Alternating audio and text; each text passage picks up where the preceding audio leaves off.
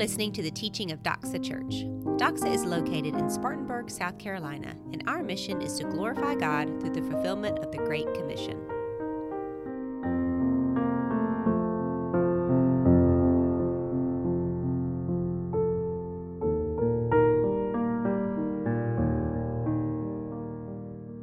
In the book of Ecclesiastes, please take your Bible and turn with me to Ecclesiastes chapter 4. And we have been in this book for 3 weeks now. And I just want to be honest with you for a minute here about this. For me personally, this has been really, really good for me personally. It's also been really hard. It's been hard to actually prepare and deliver a message in Ecclesiastes. And there's a lot of things that have contributed to that. But in these first 3 chapters, I have felt myself a little crammed, a little busy, maybe not as logically tight as I wanted it to be, not as clear as I wanted it to be. Overall, I just haven't communicated in a way that I've been satisfied with, to be fully transparent with you. And I know we've all been learning things, and I really appreciate those of you who have come to me and we've had some really good conversations. God has taught you things about himself and that you haven't really seen in Scripture before, in yourself as well. But I know that just by preaching in these first 3 chapters for these first 3 weeks, life can be really hard and it can be really good at the same time. I've seen that even in Ecclesiastes.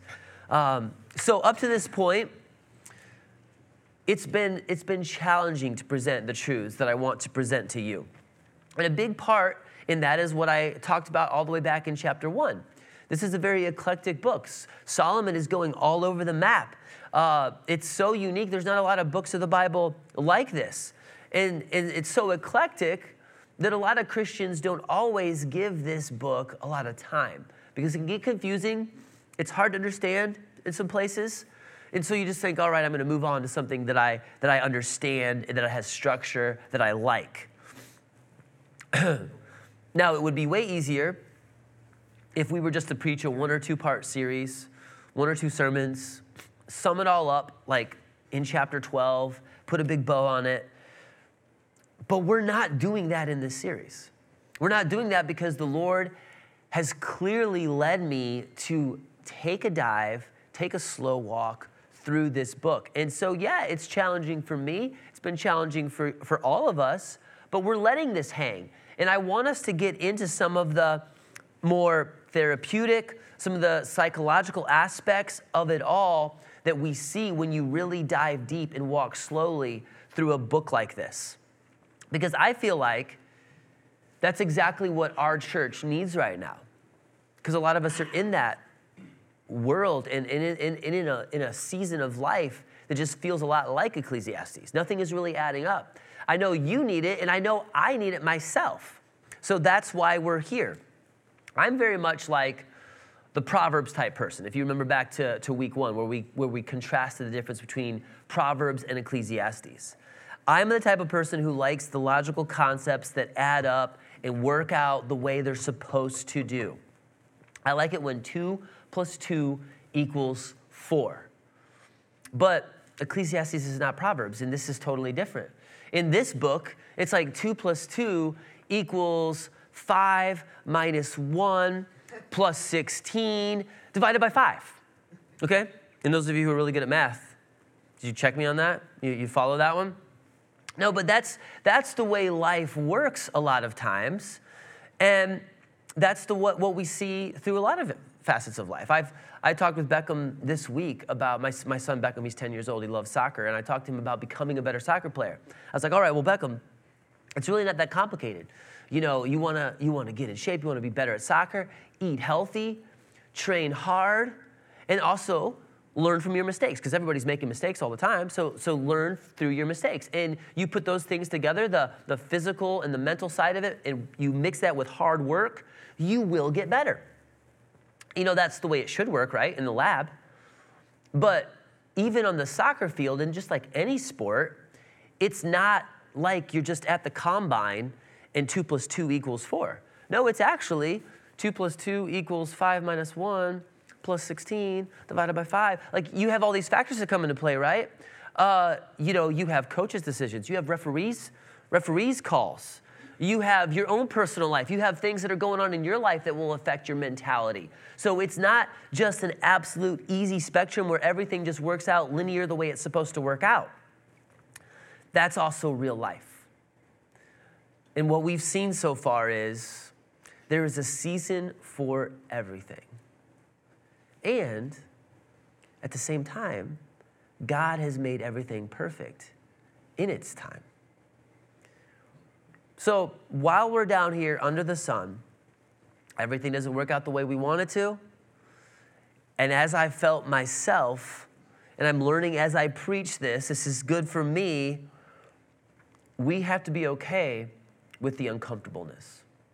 We have to learn to trust God and to see Him better, even when it does not add up. And it's not going the way I want it to go. It's not going the way it should go. Isn't this what God promised me? It's not happening. I don't see it happening right now, at least. That's Ecclesiastes.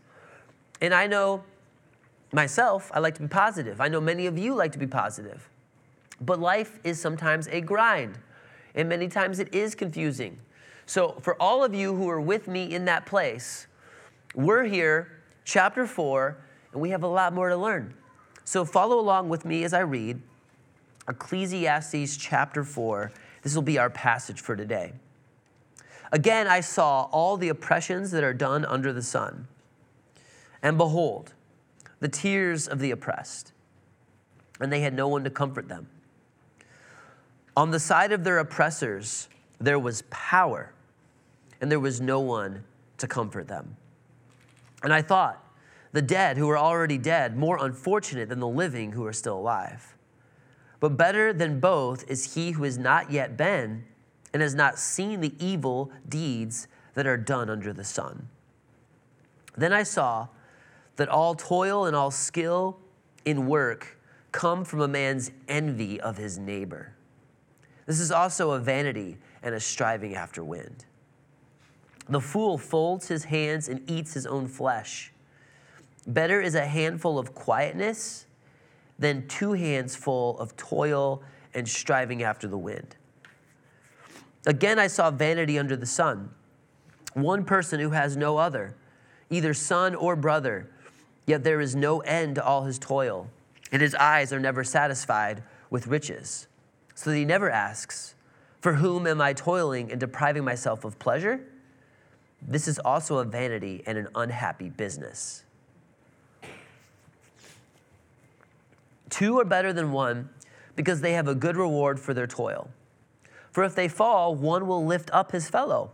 But woe to him who is alone when he falls and has not another to lift him up. Again, if 2 lie together, they keep warm. But how can one keep warm alone? And though a man might prevail against one who is alone, 2 will withstand him. A threefold cord is not quickly broken. Better was a poor and a wise youth than an old and foolish king who no longer knew how to take advice. For he went from prison to the throne. Through his own kingdom, he had been born poor. I saw all the living who move about under the sun, along with that, youth who was to stand in the king's place. There was no end of all the people, all of whom he led, yet those who come later will not rejoice in him. Surely this is also a vanity and a striving after the wind. So what do you make of all of this? Pretty heavy text.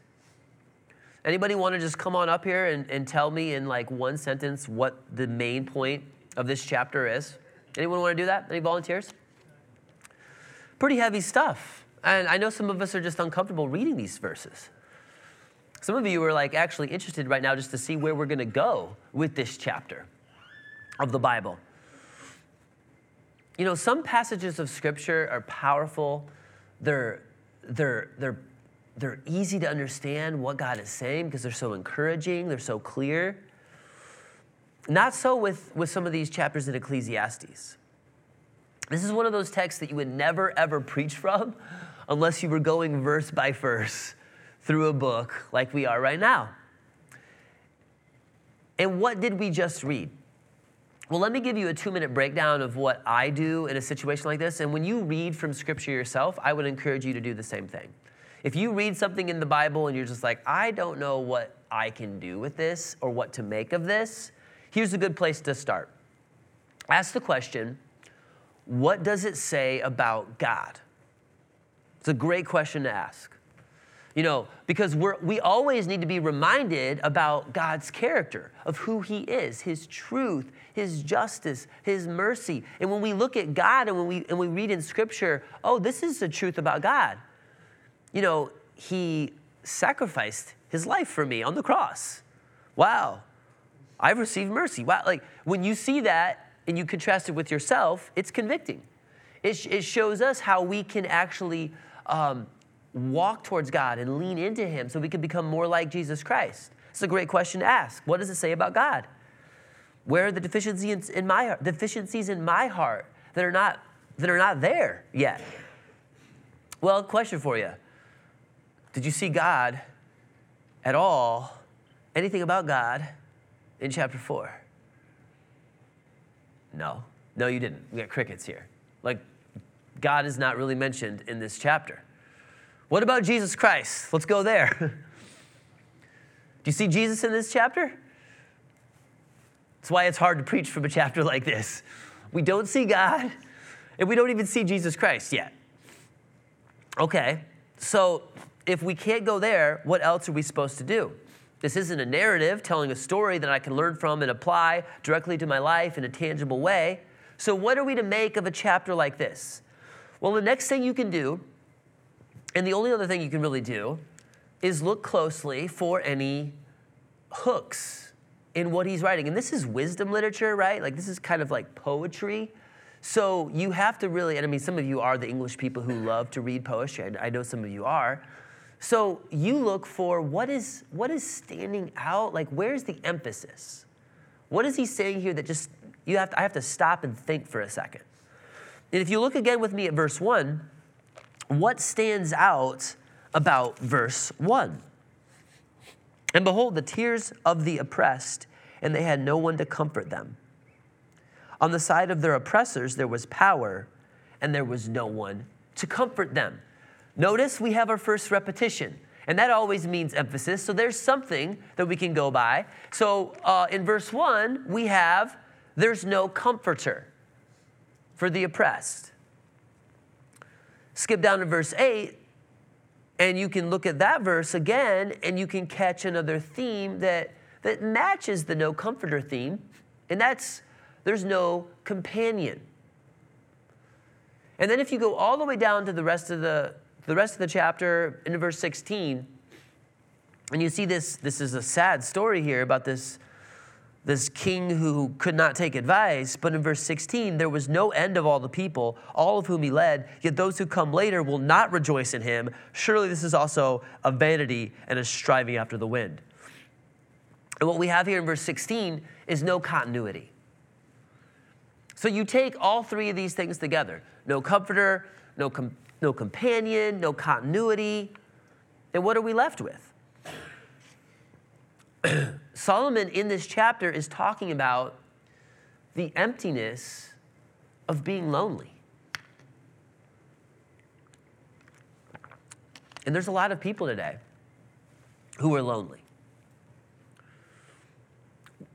I'm calling this message a catalog of loneliness.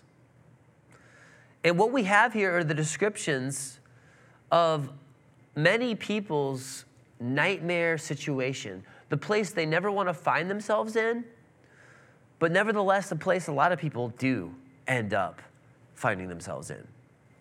The profiles of all the lonely people. And I realize that's probably not what you wanted to hear when you came in today. You wanted to sing some songs to God and hear an encouraging, powerful, clear sermon about the blood of Jesus Christ. We're going to get there. We've already sung about that, but we're going to spend some time right now in a chapter that doesn't make a whole lot of sense and seems pretty heavy and negative. Ecclesiastes 4. Why are there so many lonely people in our world today? People who are in denial about their own loneliness. I mean, we are busier than ever before. We're surrounded by people like never before. Just look at the traffic out here. Like, there's more and more people moving into the upstate of South Carolina. There's plenty of people. We have devices hooked up to us on our hips, in our pockets. We've never been more connected with knowing what's going on with people without even talking to people, right? Yet we are still, as a society as a whole, lonelier than we've ever been. People are lacking community like they never really have to that extent in a long time. So if you know, all right, I am lonely, I'm really glad this passage has something to say. I hope it's not going to be too depressing for me. I hope it's hopeful. It is. Buckle up. This passage is for you. Maybe you don't feel lonely right now.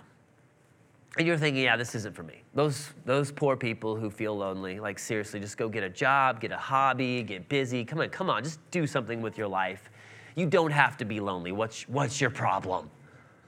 We don't say that to their face, but that's kind of what you're thinking, right? Even for you, I would say buckle up. Because there's some profiles here of loneliness that you can find yourself in because you're potentially even on a trajectory of that loneliness and you don't even realize it yet. So look with me back at verses 1 through 3. This is where we see our first profile of a lonely person. And this is the oppressed victim. This is a heavy one. Now, for most of us, you would never want to put yourself in any of these categories. I'm going to tell you, in this chapter, there are 4 profiles of loneliness. And as we progress along through the chapter, I would say it actually gets harder and harder to admit that you're in that category, in that profile. Now, you can't really check me on that yet because you haven't even seen all 4 profiles yet. So, you can make the decision for yourself at the end of the message. But here in this very first one, I would say this is actually the easiest one to identify, the oppressed victim. And part of that is because we actually live in a society now that for various reasons, none of them really good, but we have almost elevated this victim status mentality to where if you are a victim of something, you get more attention, you get more sympathy, you get a platform. So we have a lot of people who are just told, you're a victim, and they just make that their identity, and there's all kinds of bad consequences that come with that. You don't move on from that. You don't find hope in that and healing in that through Jesus Christ. So maybe that's why this is one of the categories and the profiles that's so easy to identify. And we're not going to really talk about that. That's kind of beside the point. But what Solomon is pointing out here is something that is very true. And I mean, no one would argue with this. There are oppressed people out here where the authority structure of their life, there's a powerful person who has taken advantage of them. And that is so wrong. And it is so wicked. It goes against everything about what God has established authority to be. God is our ultimate authority. He is good. He is the ultimate ruler. He is supreme, and He is gracious. He is tender. He is merciful. He is forgiving. He is just. But we have in this fallen world, in this Ecclesiastes under the sun life that we all live, there are authority structures that oppress people and create victims. And that is a travesty.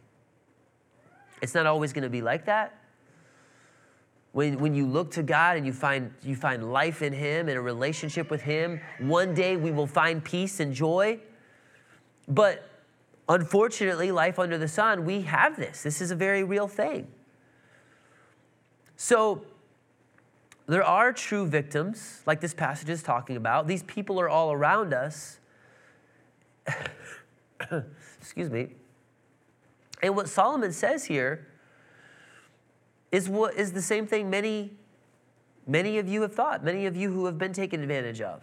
Even in the room this size, we have people who have thought, it would be better off if I was just gone. If I was just not even here. I'd be better off dead.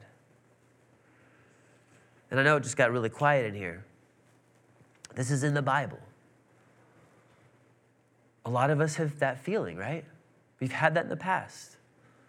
And just like this text says, you look at the kids who haven't experienced the misfortune and the heartache, and they have no idea how hard it's going to be and what they're in for down the road. And sometimes we look at those little kids, and we have a lot of beautiful kids in this church, and you look at them and you think, oh my goodness, they have no idea how cruel this world can be. I want to just protect them from that. And they're better off because they haven't felt that yet. Well, there's a lot of people down here duking it out, laboring through life under the sun, and they don't know God, and all they have is loneliness, and they look to all the wrong things to fill that. We're going to leave that hanging for a little while, and we're going to go on to our next profile of loneliness that's found in verses 4 through 6. This is the second point today. This is the stressed laborer. Now, this is pretty bad.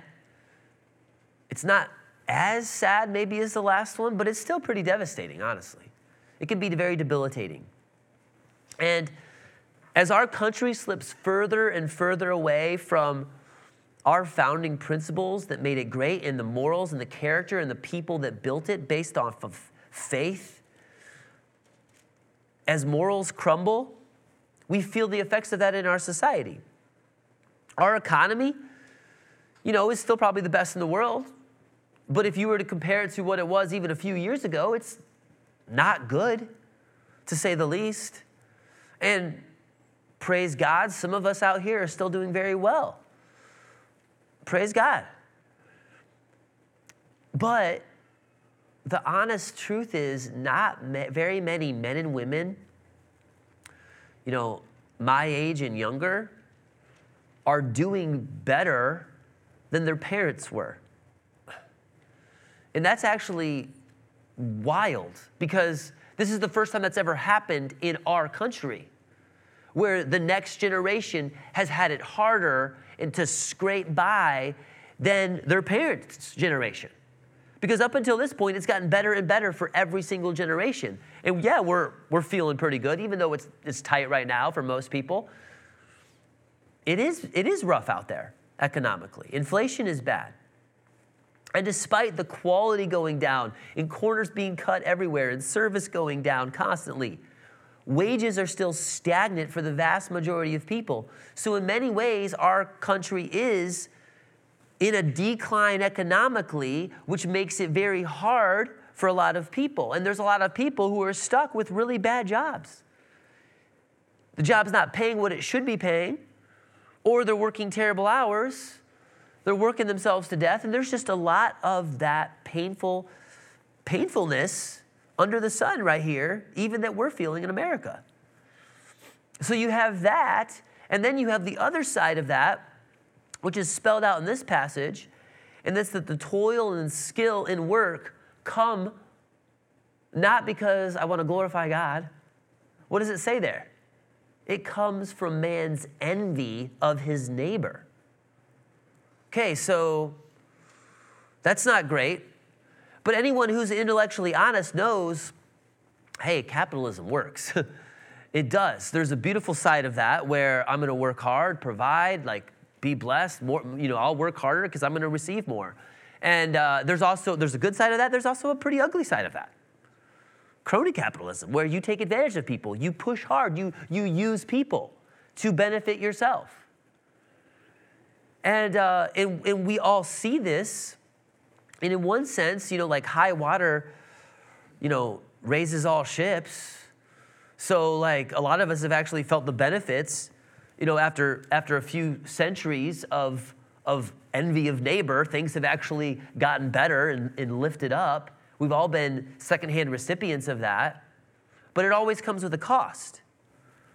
Greed, entering the equation, pride, one-upmanship, envy. What is Solomon saying about all of that? The fool folds his hands and eats his own flesh. We tear each other up, even to the point where we eat ourselves alive sometimes. You overwork yourself. You work yourself to death. You can't even enjoy what you've earned. You see what Solomon is saying here?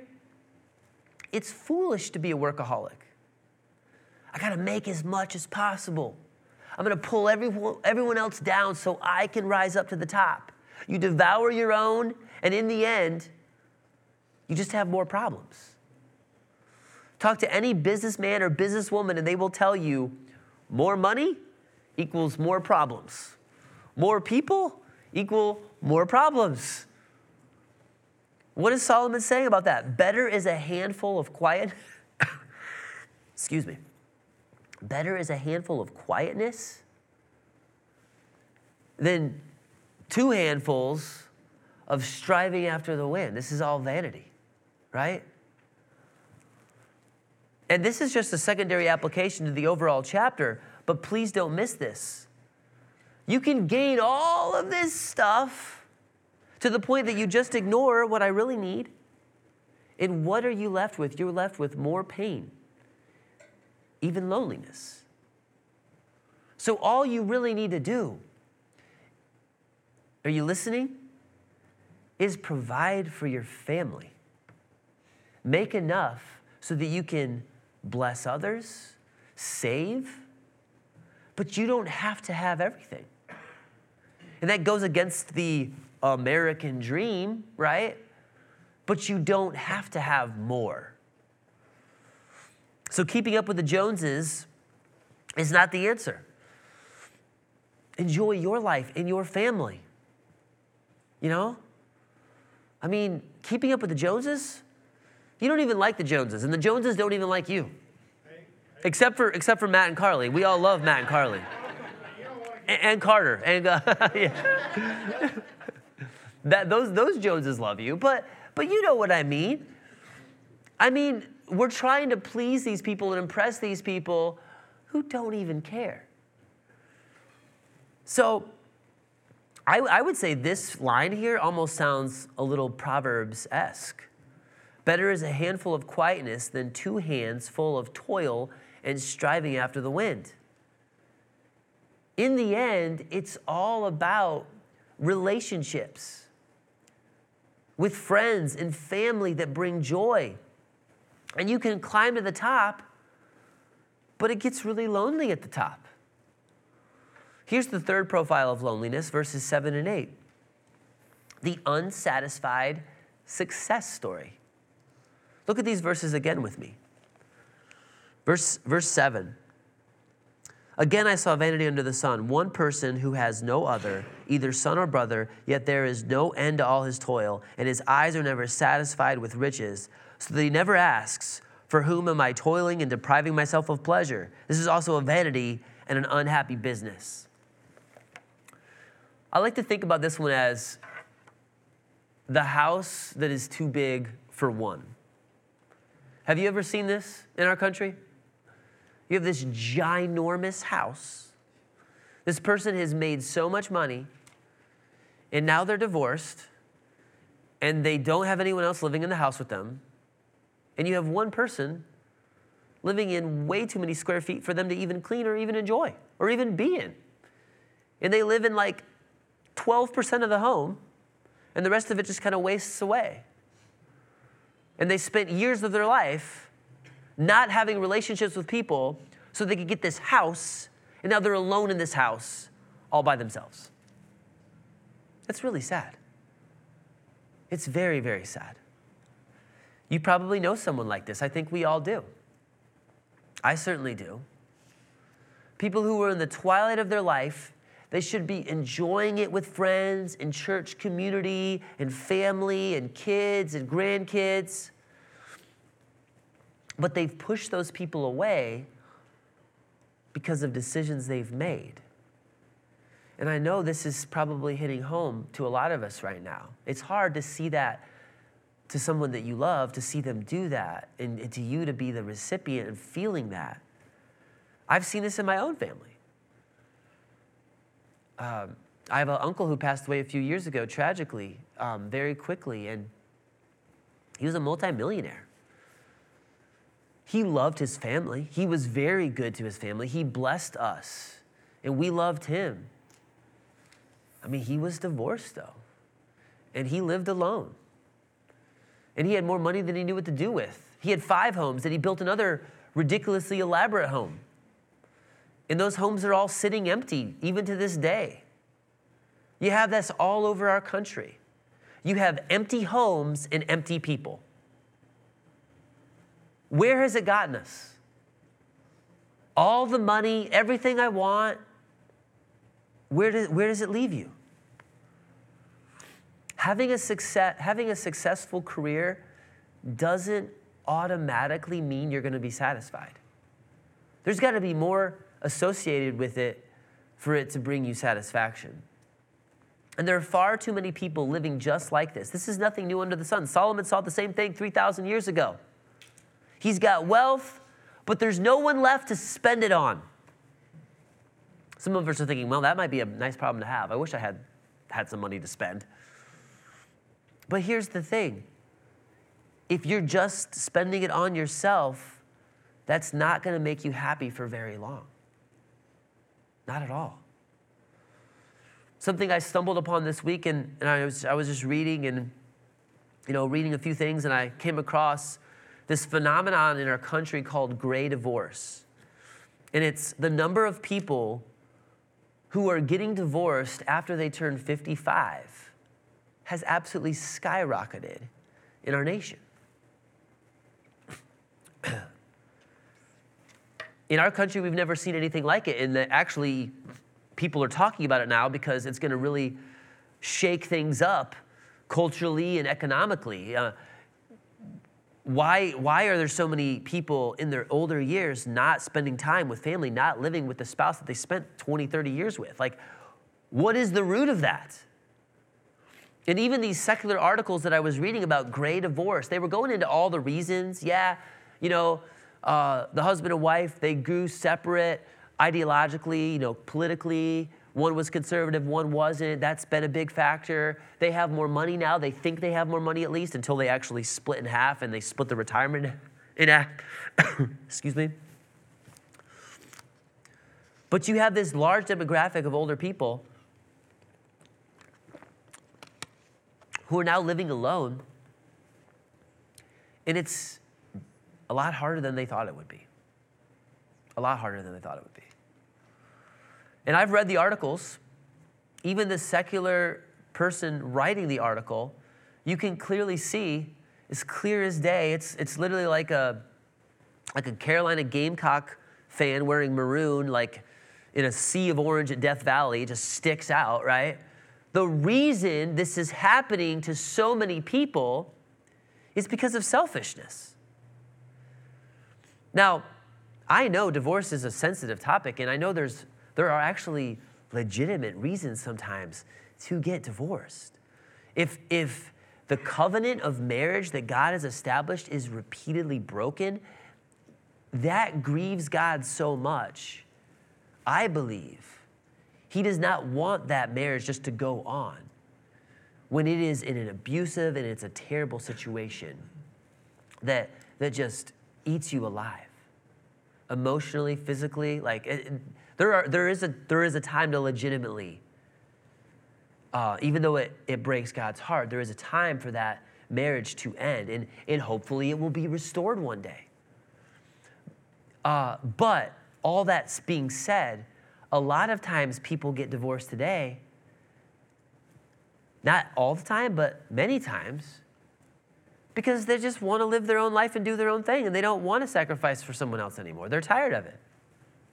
And that's a travesty, because it doesn't fulfill you like you think it will. You actually become more lonely than you even were before. And here's your end result of just searching for your own wishes. You think getting what I want will make me happy. It doesn't make you happy. And that is because something that we touched on last week, and we're going to see it again here, things don't enhance your satisfaction in life. Relationships do. Relationships do. It's not the stuff that satisfies you. And there's nothing wrong with earning money and saving money and enjoying the blessings that God has given to you. Absolutely do all of that. Just don't let those possessions take the place of the most important people in your life. And if you right now are tempted to go after someone else that's going to actually hurt all the other loved ones in your life, you need to think twice about that. Because you can actually make a selfish decision and choose something for yourself and in effect wound all of the other people around you relationally. And it creates loneliness. You don't get what you want. And I mean, we can easily see that in others, but we need to remember not to repeat the same mistake. The next profile of loneliness is found in verses 13 through 16, so take a look at that with me. Point 4, this is the threatened has been.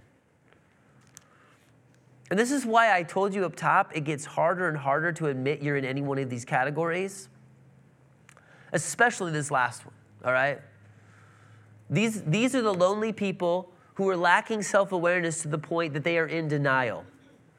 Usually it's because their entire identity is wrapped up in their title or in their position. But what a sad place to be here. And like this passage says, I mean, Solomon is describing it perfectly. This is the person that usually came from the bottom. They crawled their way out of the gutter to the top. And they know they have a bunch of people that are clawing at trying to get to their spot on top of the mountain. And they don't want to let it go. And the saddest part of all of this is they can't see that it's time to just hand it off, move on, and enjoy life for a change. This person isn't as sharp as they used to be because of years of looking over their shoulder at everyone else. Has them paranoid or bitter or both. And this is the easiest profile of loneliness to spot, but it's the hardest person to talk to about it. Everyone else can see it, but them. And they've insulated themselves to the point that no one can dare even initiate a conversation or hint at it because they'll get offended. And here's another painful part about their lonely life. Everyone wants them gone. Man, this is sad. People are just waiting for them to kick it and then have a party at their demise. What a sad existence. The king who no longer knew how to take advice. And it's depressing to think about this state. No one wants to be this person. Yet a lot of people live their life as if that's who they are trying to become without realizing the fruit of what that leads to. You see it in other people, yet it still ends up happening to them. That's the fourth profile of loneliness right there. Whew. Is that heavy enough for everyone? Well, I have good news for you. We're not done today. Even though we came to the end of verse 16, we're actually not done. Maybe you noticed I skipped a few verses. Go back with me and read verses 9 through 12. And I cannot tell you why Solomon wrote it out the way he did. No one knows. You can maybe ask him in heaven one day. But look at verses 9 through 12. We have some light at the end of the tunnel here. 2 are better than 1 because they have a good reward for their toil. For if they fall, one will lift up his fellow. But woe to him who is alone when he falls and has not another to lift him up. Again, if 2 lie together, they keep warm, but how can one keep warm alone? And though a man might prevail against one who is alone, 2 will withstand him. A threefold cord is not quickly broken. If you had any doubt that this chapter is about a catalog of loneliness, I hope this lays it to rest right here. And Solomon gives us some great examples and proofs of why you don't need to be the Lone Ranger out there. You don't need that. You can't be that. And this chapter ends the same way I ended the last message. The people with the most fulfilled lives are the ones with the most satisfying relationships. That's where you need to put your attention. Because things will leave you lonely. I mean, pets are pretty good. They help. I would agree with that. But nothing replaces companionship.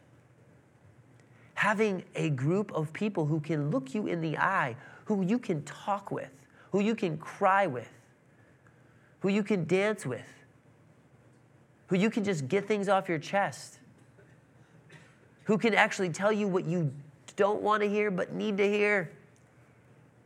You need those relationships.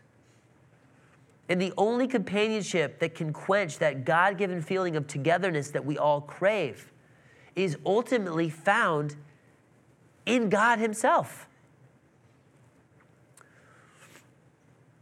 Now, a lot of us don't want to admit this, and I get it. Some people, they have to be around people. Some people don't have to be around people, okay? We've talked about this many times. Those of you, we all know, everybody has different personalities. Some of you need to just get alone and you don't have to be with people. You need to recharge solo. I get that too. But we're talking about the big picture here. You are created as a relational being because you are created in God's image. Ever wonder why we're all relational and why those relationships matter so much? Think about before God even created the earth.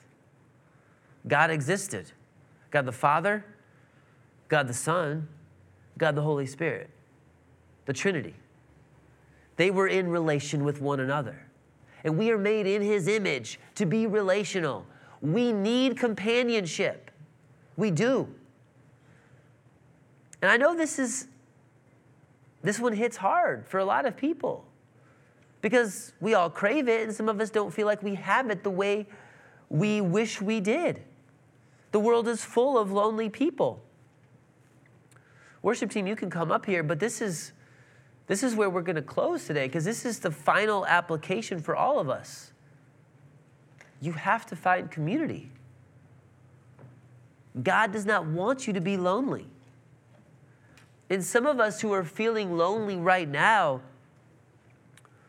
you need to realize part of the reason I'm lonely is because I have not, perhaps, this is for some of you, not everybody, but perhaps I haven't put myself out there like I should to make friends. Something else Solomon said in his other book, he who has friends must show himself friendly, right? Like it is a two-way street. You can't just expect everyone to be there for you at all times and to do everything for you. No, you have to put yourself out there. But there's a lot of people who, because of selfishness, retreat into their own life. They don't value relationships and they go their own way. Have we not just seen where that road ends? In the catalog, in the profiles of all these lonely people? Well, here's the other side of it. You crave this. No one's vibing with you. No one's there to hang. You know what else you can do? Here's a foolproof solution. You can get out there and you can love someone else. You can actually minister to someone who needs love. We can all do that. It may even be somebody who's not exactly in your stage of life. Maybe there's a stage of life below you or a couple steps behind you. And those people are craving community. They're craving someone to show them care and compassion and concern. And this is the way life works. You show that to someone else, all of a sudden, I don't feel lonely. I feel actually refreshed. I feel satisfied because I have actually been there for someone else. And then that opens up so many more doors. Pour into a relationship with a hungry person who needs someone to love them. That's gonna do just what the doctor ordered. Now, this is a hard stage of life to be in, a lonely stage of life. I get that. God doesn't want you to be lonely. You don't want to be lonely. We don't want you to be lonely. So I think when you add all those three things together, there is a way to figure that out. And ultimately, it comes down to the last thing that I want you to see today. It's really the pinnacle of this whole chapter. It's this phrase, a threefold cord is not quickly broken. This is a hidden gem of a line from Solomon. Think about a threefold cord. You know, you can get that like really cheap twine that like ties something up. Have anyone ever tried to like tie something down with the really cheap stuff and it just like snaps as soon as you go down the road? Like that's a bad feeling. A real rope wound up, three of those strands all wound together, that creates something very tight and very strong, right? Now, I'm not a person who wants to spiritualize everything in Scripture, of course not. You can get yourself in really big trouble that way. But I'm a follower of Jesus Christ. We've sung about Jesus Christ. We're going to sing about Jesus Christ in a minute. We're talking about finding peace. We're talking about finding hope in a relationship. And I don't know what Solomon was thinking. Maybe he was just saying a threefold cord is not quickly broken because he was talking about how you can withstand people who are against you and all of that stuff. But you know where my mind goes here? My mind goes to Jesus Christ. You can have a relationship with someone, and that person can disappoint you. You can have a family member who loves you, and that family member still hurt you. You need those relationships with people, but a threefold cord is absolutely, ultimately what you really, really need. And let's just put this into perspective. What does a relationship look like that is centered on Jesus Christ? What if the relationship isn't just centered on the football team or the hobby or the music, the band that has a run for 10 years and then it's gone? Or like, what if that person who loves the same thing you loved also disagrees with you and walks away from you? You need a threefold cord. You need a relationship that is bound together through the love of God, that is centered on Jesus Christ. And another thing that I think about, where my mind goes with this, a lot of times we hear this phrase in weddings, right? And whenever I'm premarital counseling or, counseling someone who's married, like, you think of that triangle. It's such a basic but very practical illustration. You have a husband and a wife. You have this couple, right? Both at the bottom, and you have God at the top. And the closer you get to God, the closer you get to each other. A threefold cord is not quickly broken. We need Jesus in our relationships. We need to center our hopes and our dreams not on what can I get? What is this stuff that I want? That will feel you that will leave you empty, and it will leave you feeling very lonely. What you need is a relationship with other people, and you need to show the love of Jesus. You need to receive the love of Jesus. You need God. You need a relationship with Him. And the biggest takeaway from this entire chapter is loneliness is very common. It's very easy to fall into. And the ultimate solution to all of that, all of these profiles of loneliness, the ultimate answer is Jesus. He is the friend that sticks closer than a brother. He sacrificed his life on the cross to restore the relationship that was broken with God. And through Jesus, you can walk with God. And you can have hope. You can have joy. And you can have fulfilling relationships. Have relationships with others. Find a companion. But above all, love Jesus and walk with Jesus Christ.